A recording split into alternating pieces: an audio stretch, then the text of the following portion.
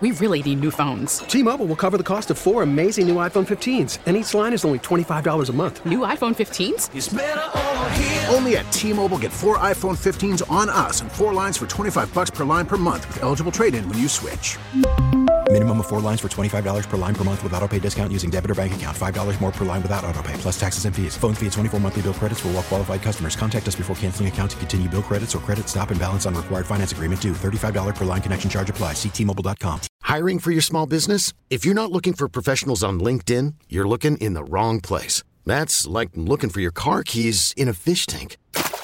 LinkedIn helps you hire professionals you can't find anywhere else, even those who aren't actively searching for a new job but might be open to the perfect role. In a given month, over 70% of LinkedIn users don't even visit other leading job sites. So start looking in the right place. With LinkedIn, you can hire professionals like a professional. Post your free job on linkedin.com/recommend today. Good morning, Paul Glantz. Hey, Paul. It's JJ and Joanne at WOMC. How are you, my friend? Terrific, JJ. How are you? Doing great. Paul, we are so eager to get back into theaters again. First of all, any indication when that could happen?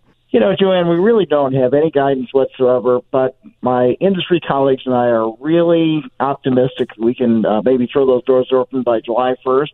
Our feature films begin flowing again about the middle of July with a film by the name of Tenet from Warner Brothers. It's a Christopher Nolan film, and so that comes out on July 17th, and then it's followed on July 24th by the live-action version of Disney film Mulan, which is expected to be a big film as well. So we're hoping we can get just a little bit of ramp up in there and be ready to show those hot pictures by the time middle of July rolls around. Meanwhile, you're going to be relegated, apparently, according to news sources, to kind of an oldies format. Yes, we're going to be showing classic films as well once we're able to get the doors back open. And we've got some plans in mind to treat our hospital workers and first responders and military and so forth to some really good values when we're able to reintroduce our product to the marketplace.